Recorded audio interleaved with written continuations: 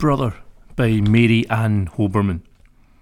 I had a little brother, and I brought him to my mother, and I said I want another little brother for a change. But she said, don't be a bother, so I took him to my father, and I said this little bother of a brother is very strange. But he said one little brother is exactly like another, and every little brother misbehaves a bit, he said. I took the little bother from my mother and my father, and I put the little bother of a brother back to bed.